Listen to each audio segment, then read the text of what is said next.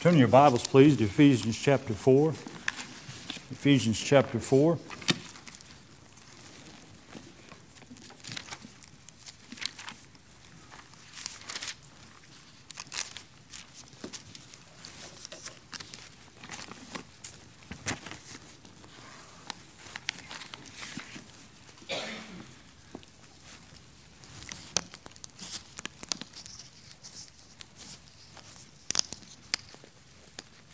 Everybody all right?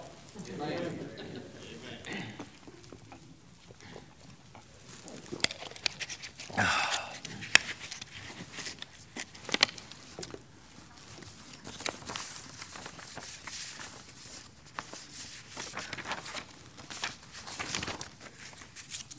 Ephesians chapter 4. Now, there are several verses I want to look at tonight, and we will get to Ephesians chapter 4 eventually. But I'm going to read those verses for the sake of time and for the sake of the flow of the message, so we're not turning back and forth and going to so many verses.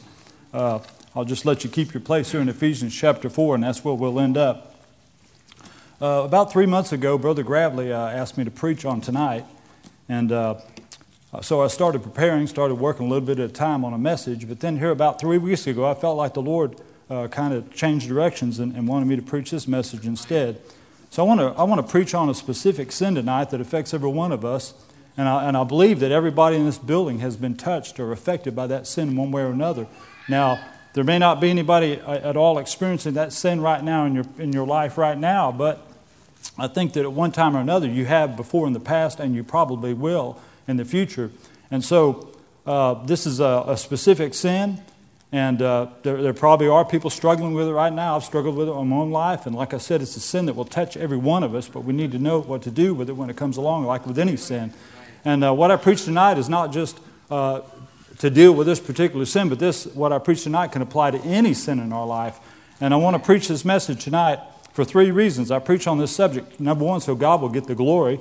Number 2, so those struggling with this sin will get the victory over it. And number 3, as a preventative for the rest of us, that when that temptation, when that sin does come and face us, that we'll know how to handle it, we'll know how to deal with it, and we'll know how to resist it and have victory over it so it does not overcome us.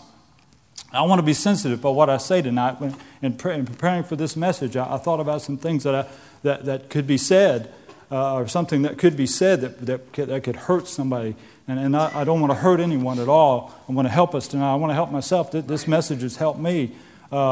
And if I continue to dig into it, I'll just scratch the surface on it. So I want to be sensitive, not by what I'm saying.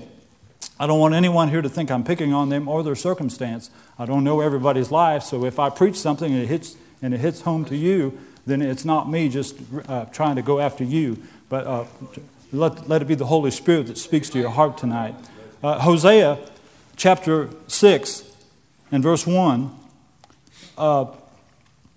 says, "Come, and let us return unto the Lord, for He hath torn, and He will heal us. He hath smitten, and He will bind us up." Sometimes the Lord has to tear us up in order to heal us. Sometimes we have to go to the surgeon. The doctor has to take his knife out and cut us and do surgery on us, to cut out a cancer, or to cut out a disease, or to cut out a problem or a tumor that we may have. There's pain involved. And sometimes the Lord has to cut on us to get the poison out, to get the stuff out of our lives. But we have to be willing to go under the knife. We can go to a doctor and the doctor says, "Here's what I need to do," but we can refuse to do what he says, and we can walk on in our life. And likewise in the spiritual sense, the great physician, our Lord, wants to work deeply in our lives to cut out the things and to bring sanctification and holiness into our lives. But if we don't allow Him to, then He can't, even though He wants to. And if we refuse to, sometimes there's chastening, or sometimes He may let us go on, and that thing will destroy us and eat us up. There's pain involved, but we need to be willing to go under the knife. The sin I'm talking about tonight is bitterness. Hebrews chapter 12 and verse 15 says, "Looking diligently lest any man fail of the grace of God, lest any root of bitterness springing up trouble you, and thereby many be defiled." It's a root of bitterness. A root is something that we can't see growing. A root is under the ground. We don't know what's going on. It's growing just like a tumor would be growing, and we wouldn't know it unless we went to the doctor and were examined. And so a tumor can be growing. We may not even know it's there. But sooner or later, that root brings forth fruit, and it brings forth a bitter fruit, and that fruit can kill and destroy. And so the root of bitterness needs to be stopped. It needs to be cut out. It needs to be destroyed. The Bible says looking diligently. That means it's our responsibility. We are to look diligently, lest any man fail of the grace of God, especially in our own life, lest any root of bitterness springing up trouble you, and thereby many be defiled. A root of bitterness doesn't just affect me or just affect you. It affects those around us. Some may not even realize they have the root growing, or may not even realize that they have bitterness in their life. But others see it. It's because sin blinds us. Bitterness doesn't just affect you, it affects everyone around us, as I've said. Bitterness affects marriages. Bitterness affects families. It affects relationships. It affects friendships. It even affects us in the workplace where we can be bitter. It affects us in church. It can cause a church split or a loss of God's presence. Bitterness will affect your attitude. It will affect your body, your soul, your mind, your spirit. It will affect our spiritual life and hinder our spiritual growth and prayer life. Bitterness is a killer. Bitterness can lead to anger. And when a person is angry, adrenaline and hormones are released into our body system, causing high blood pressure. It can cause depression, ulcer, stroke, and heart attack have been linked to those controlled by bitterness. So bitterness is not only dangerous spiritually, but it's dangerous physically, dangerous mentally, emotionally. There are many things that could cause bitterness, as I've mentioned, but bitterness is a choice, just like forgiveness is a choice. Bitterness is a choice. We don't have to live in bitterness. It can become a stronghold, and that stronghold needs to be broken. Something someone said maybe can cause bitterness, or maybe something someone didn't say may cause bitterness. Maybe we didn't get the pat on the back we thought we should get, and there's pride there. And of course, pride is a sin we all deal with. Maybe you did something and somebody else got recognized for it. Little things like that. We may think, well, that's nothing, but some of us are weaker than others, and anything could happen in our lives. A broken marriage, a broken relationship, a prodigal child. You can blame your spouse or your family or your church or your youth group for a prodigal child. You can blame yourself. You might even blame God, but no one is to blame because, everyone makes their own choices. As hard as it is, we must love those unconditionally. We must love anyone who would go astray, a church member who would go astray, or a prodigal child. They should be loved unconditionally. That doesn't mean we excuse their sin, but we do love them and we do pray for them and maybe even fast for them to return. Some people can be bitter over health problems, some over unanswered prayer. They prayed and it never happened, and it'll never happen. And we don't understand those things, but God has a greater plan. Material things, some can be because they don't have what the Joneses have. Everybody's trying to get what everybody else has. Material things, someone got something and you didn't get it, or I didn't get it, or somebody's got a new car and we're driving around in the junker, or somebody's got a new house and we live in a shack. Someone's got a high-paying job and we work at McDonald's, and we can be bitter about that. But instead of trusting in the sovereignty of God, they're leaning on their own understanding. Some people are bitter over their problems, and some people are bitter over their past. And thankfully, we don't have to be bitter over our past, though we've made many mistakes. All of us have. Some of us more serious than others. We can't change our past, but thank God the past is under the blood. And the past is covered and taken care of. Some people are bitter over their problems, over their past. Some people are bitter over their present circumstances. Some people are bitter over their parents.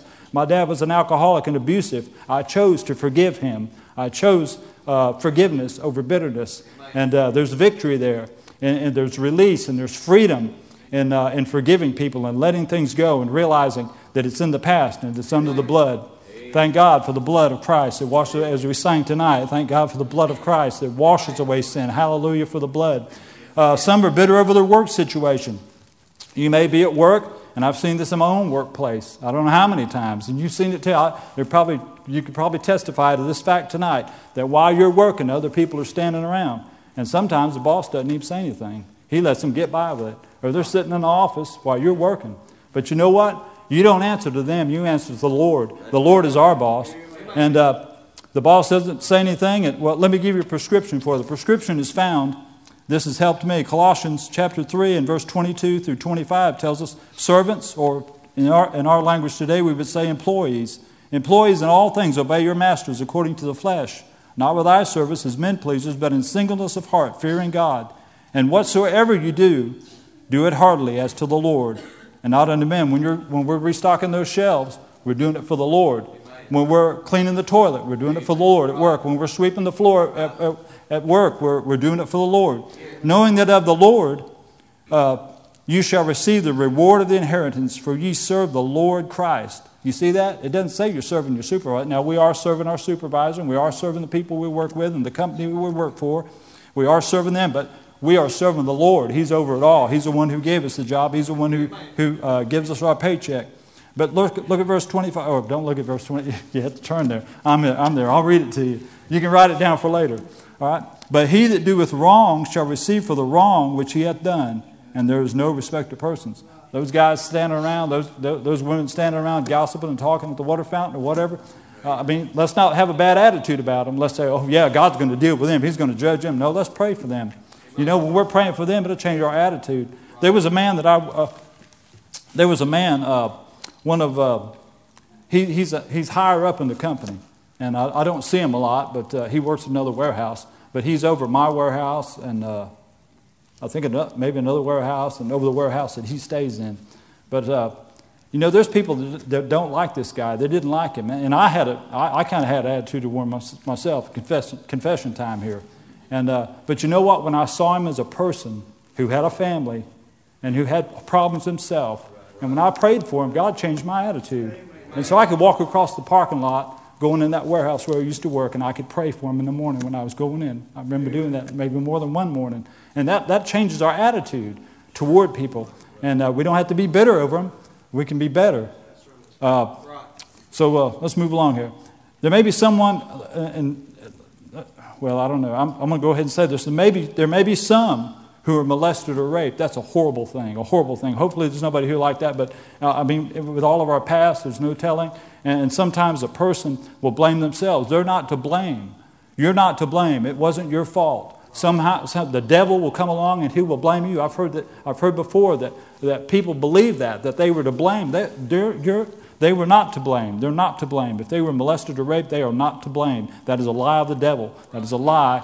The devil wants to use it to destroy you. Now, let me say this. I believe that rapists and child molesters should be executed.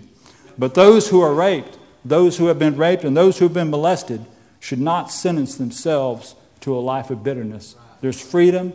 You can be free. You don't have to live in bitterness. Now, I would say this to anyone. I don't know if anybody here is like that at all. But if you ever come across anybody like that, encourage them to go get help. To go get counseling, to go talk to a man of God or a woman of God where they can get help so they don't have to live as a prisoner under the prison house of bitterness. They can go get help. They can run to the refuge, the Lord Jesus Christ, and they can be delivered. I've heard stories before of people who have had that problem, who have been raped or molested, and they've gotten victory through the Lord Jesus Christ. John 10:10 says, the thief cometh not but to steal and to kill and to destroy. That's the thief's job. He comes to kill and destroy, to kill and to steal and to destroy. But Jesus said, I am come that they might have life and that they might have it more abundantly.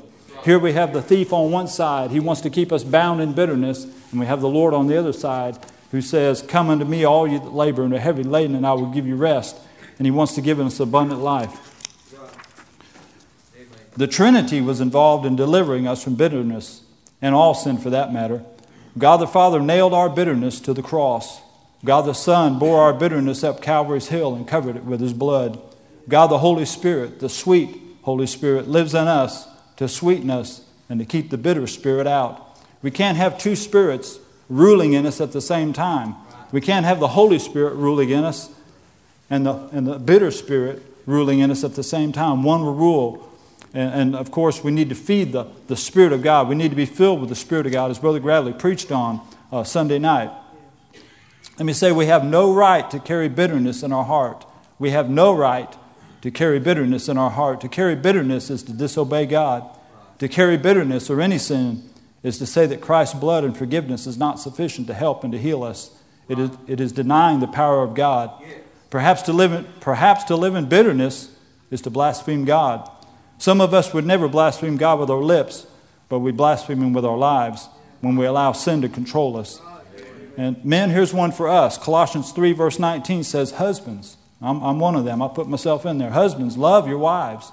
And we could just put a period right there, but there's a comma. It says, husbands, love your wives. Love your wives. That'd take care of everything right there, wouldn't it? In the home, or pretty much everything. And we could say, wives, love your husbands. And it does say that, I believe, in Titus.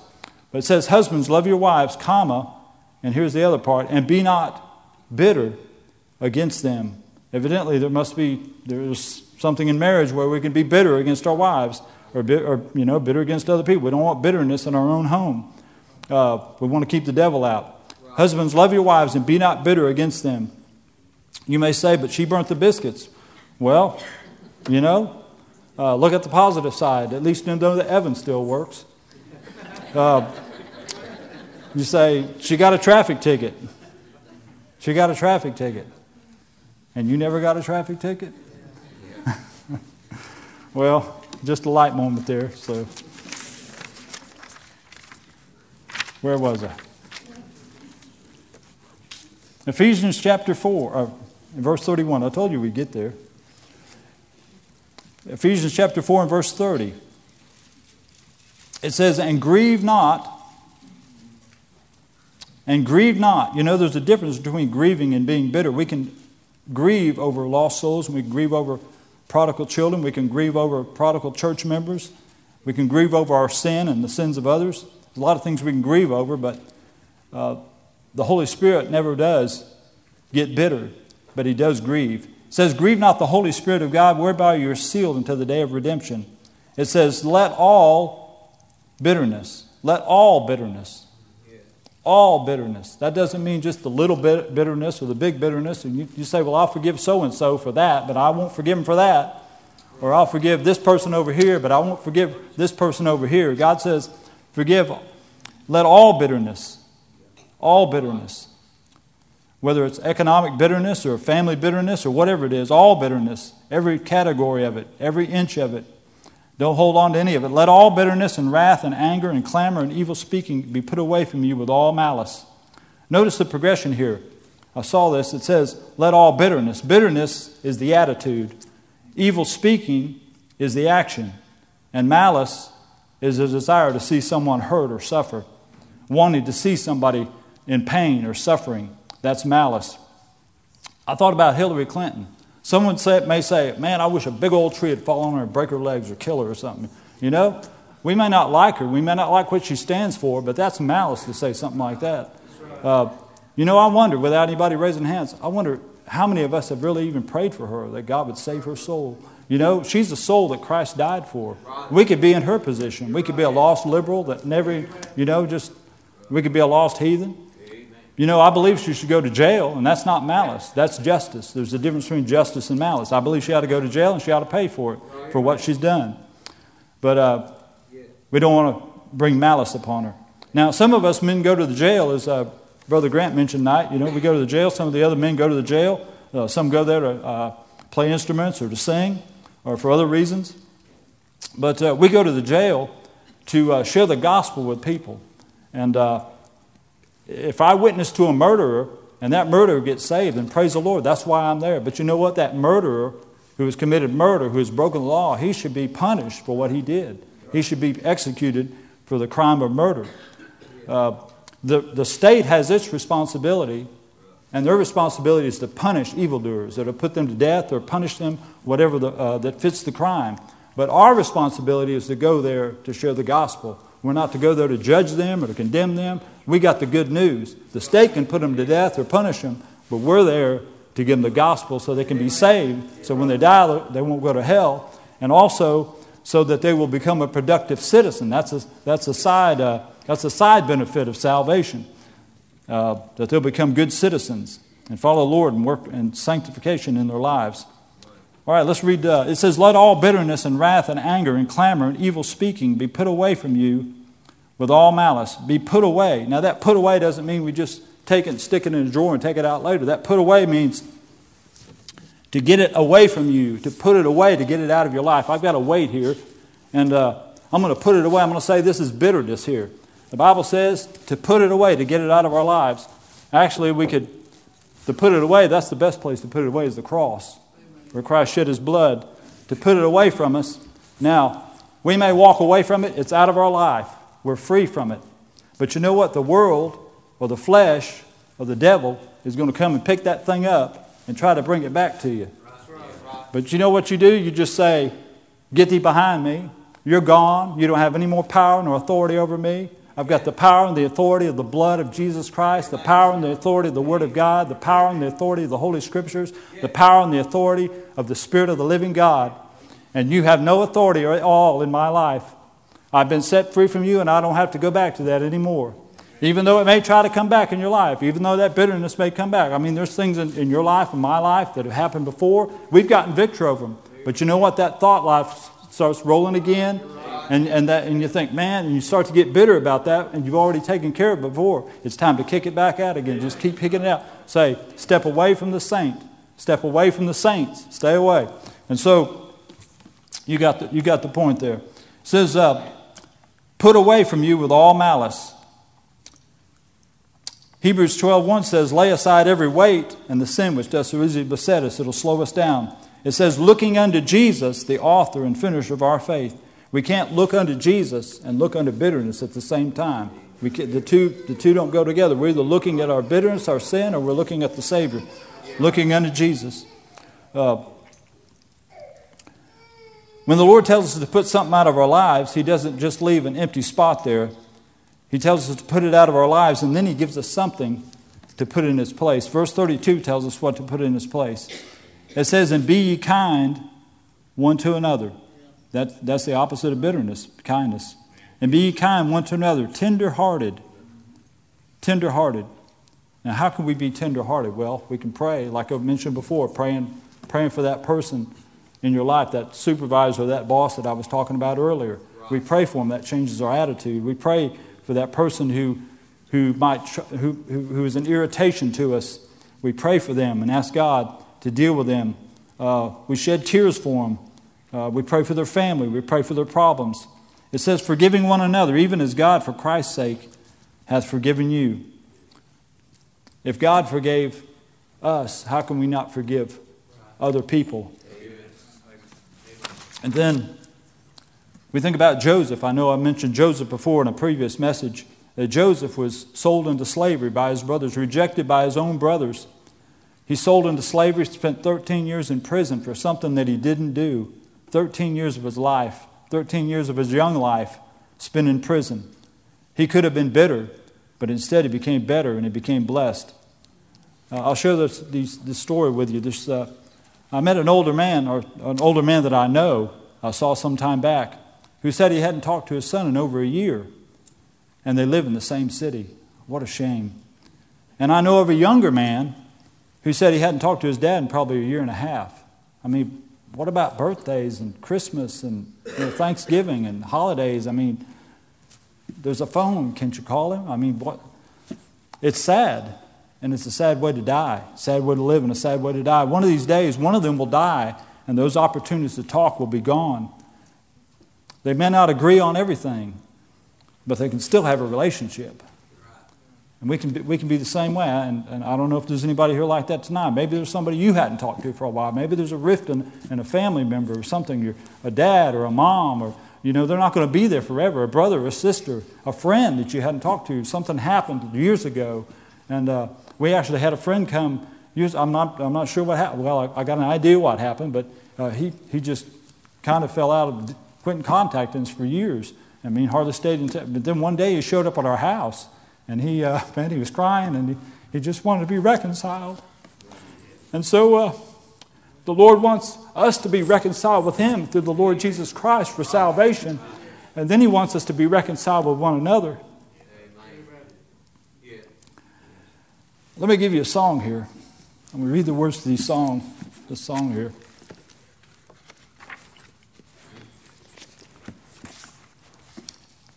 Up Calvary's mountain, one dreadful morn, walked Christ my Savior, weary and worn, facing for sinners death on the cross, that He might save them from endless loss. Father, forgive them. He's our example. Father, forgive them. Thus did He pray, even while His lifeblood flowed fast away. Praying for sinners while in such woe, no one but Jesus ever loved so. If He forgave us, We have no right to hold on to bitterness and not forgive others. I'll ask you instrumentalist to come. Can you see Jesus walking up Calvary's Hill, carrying your bitterness on his back so you won't have to carry it? Or whatever sin it is? The invitation's open. You obey the Lord.